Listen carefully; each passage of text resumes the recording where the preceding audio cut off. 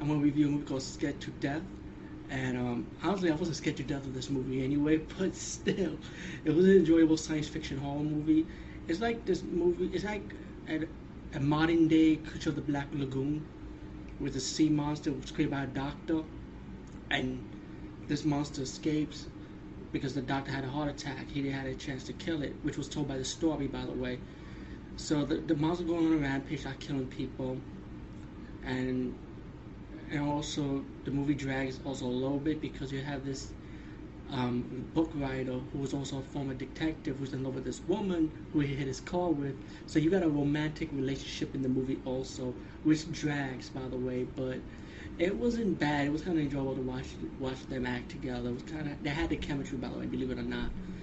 And of course, the writer has a best friend who's a detective, want him back on the case, like back into the force to help him out, but he didn't want to do it.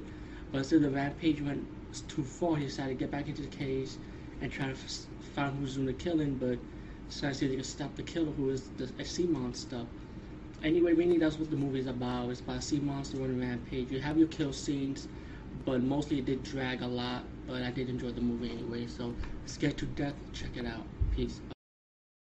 Finally glad I'm back to do another movie review. I was kind of busy and caught with some personal shit in my life. I take 3 fucking days off because of it, and still this week was same bullshit, but I'm back. And I want to give a shout out to Mad Puppet Death. I hope I'm saying her name right. Let me see what yeah, Mad Puppet Death. I was gonna call her Mad Puppet DVD, but sorry about that. But it's Mad Puppet Death.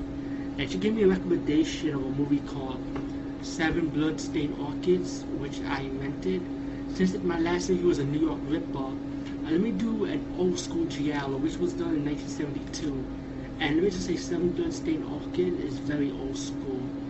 And so it's kind of like new school versus old school giallo. And I'm gonna tell you the difference to me, what it is.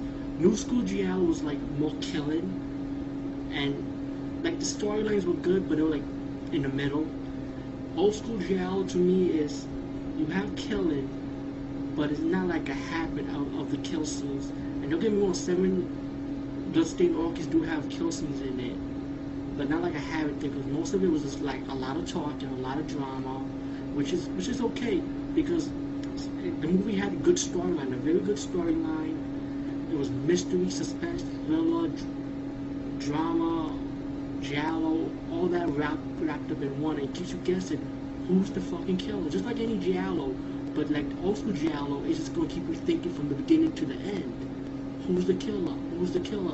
While new school giallo makes you think you the killer, you the killer, you the killer, like it was nothing. But you still can't figure it out anyway until you get to the end. But old school giallo, that's what is the difference to me is old school giallo is gonna keep you thinking every damn time. Like in a way like no, I mean excuse me, that's new school giallo, but old school giallo will get you thinking, who's the killer? Well, you don't know who. And when it gets to the end of the movie, you were like, oh shit, you the killer? I didn't expect that.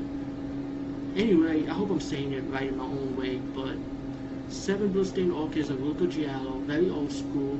If you expect new school shit like constant killing, kind of like Pieces, for example, you ain't gonna get that from Seven Bloodstained Orchids. You're gonna get your kill scenes, but it's gonna be mostly a lot of talking, a lot of problem solving with the police officers, trying to judge if they got the suspects or not. While you got another, like a two couple, like a husband and wife team, who the wife was also a victim in the murderer victim list, and he went by the hotel guest, so he was killing people from who was a hotel guest. I'm trying my best not to ruin it, but Seven Bloodstained Orchids is a good movie, and again, thanks Mad Puppet Death for recommending me this movie, and anybody in the YouTube world or anybody who's in the movie world, let me know if there's any movies that I don't know about. Oh, you can recommend me movies, which is cool, because I can't get every movie out there, I like to know about them. Seven Bloodstained was one of those movies I did not know about. It was like under the radar for me, so I was surprised to finally get my hands on it, and surprised this movie actually existed with this kind of style. And keep following me for this weekend. There's a slew of DVDs I got, old DVDs, bit new to me, and other movies I rented, brought by in my collection, blah blah blah. So follow up, I will do another dedication to Medimaster, who helped me out figure out a ninja movie that I want to know about. So I'm gonna review that ninja movie that I really liked it during the 80s. So follow me on that next vlog. Peace, bye, and I hope this helps. Try my best not to spoil GI rules. It's definitely a hard thing to do, because you don't want to do that.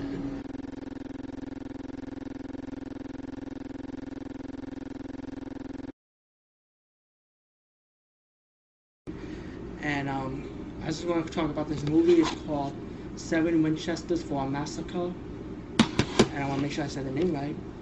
It's a really good movie. I really enjoyed it. The gun shooting is awesome. The action scenes are awesome, and mostly the storyline is really good. This is like about a bounty hunter that goes undercover to work for the bad guys, so he can get more money hidden in the graveyard. So he's willing to team up with this bad guy who's very wanted.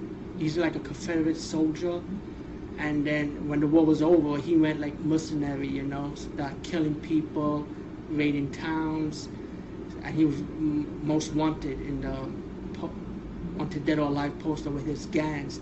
So like the bounty hunter goes undercover and he uses these guys to get the money, but I don't want to ruin too much because it was this cool story. It has a good twist ending, and it's an enjoyable movie. So please check this movie out, Seven Winchesters for a Massacre.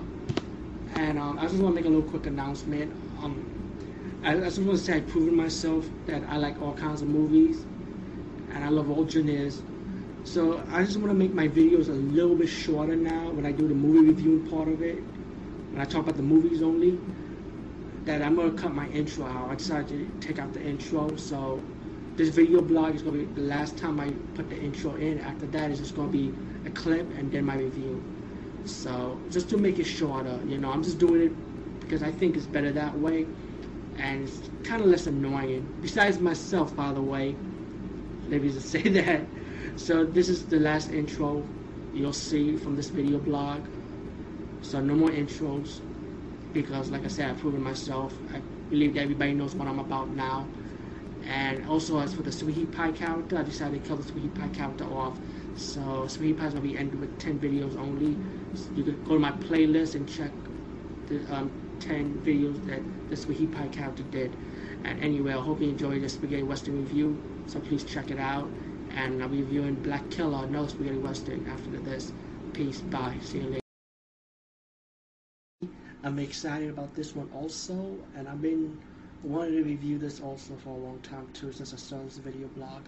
I reviewed a movie called She, the movie from 1982, not to be confused with the other She. And this movie stars Sandahl Bergman. I think I'm saying her name right, but she's the babe from Conan the Barbarian, who was Conan's woman, the blonde hair with the sword, the sexy Amazon. Not Red Sonja, I mean Sandahl Bergman, the real deal. And pretty much this is like her own movie. I guess this came out in 1982. This came out probably around Conan the Barbarian time. And this takes place at the post-apocalyptic wasteland type of movie. So I think since I started this video blog, I think this is the very first post-apocalyptic, you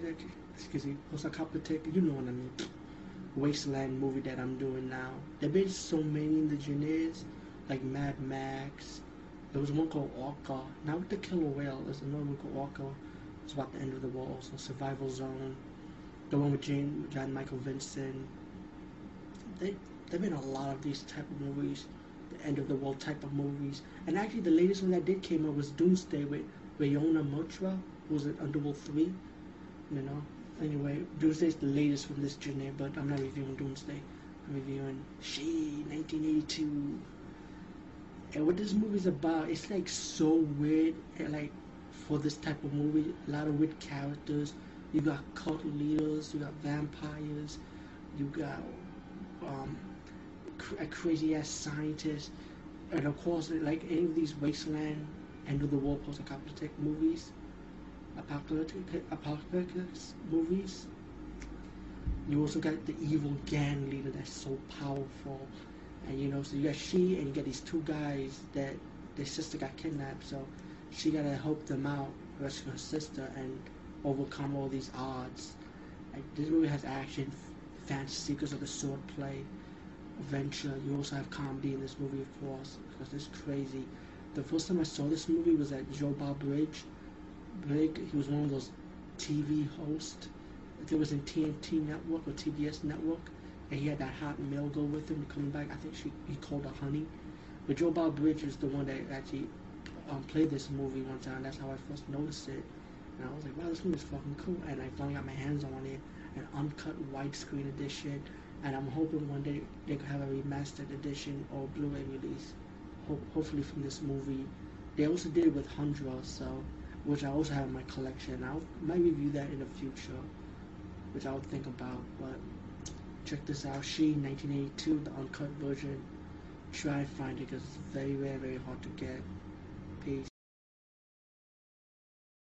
And I'll be talking about a movie that I knew about for a very long time ago and never bothered rented it because of the title. And since I became open-minded, I decided to rent the movie now, and I have the time to rent it. And the movie is called Sorority Bathed in the Slime Bowl or Llama.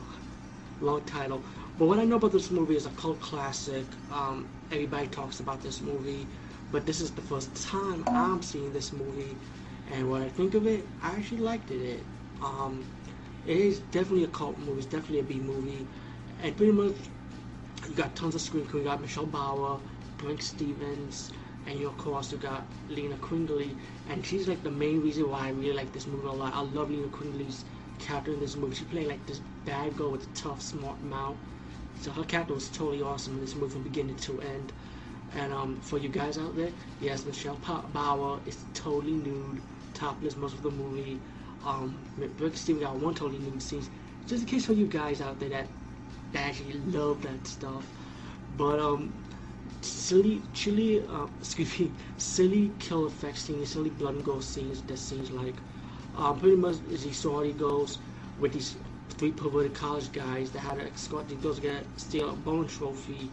Accidentally, the bowling trophy falls down, and the evil imp comes out offering them wishes. Of course, the wishes becomes false wishes, and the imp caught these three females that won the sorority, caught them peeping at the video camera, stole their soul and make them into demons, and they go around on a killing spree.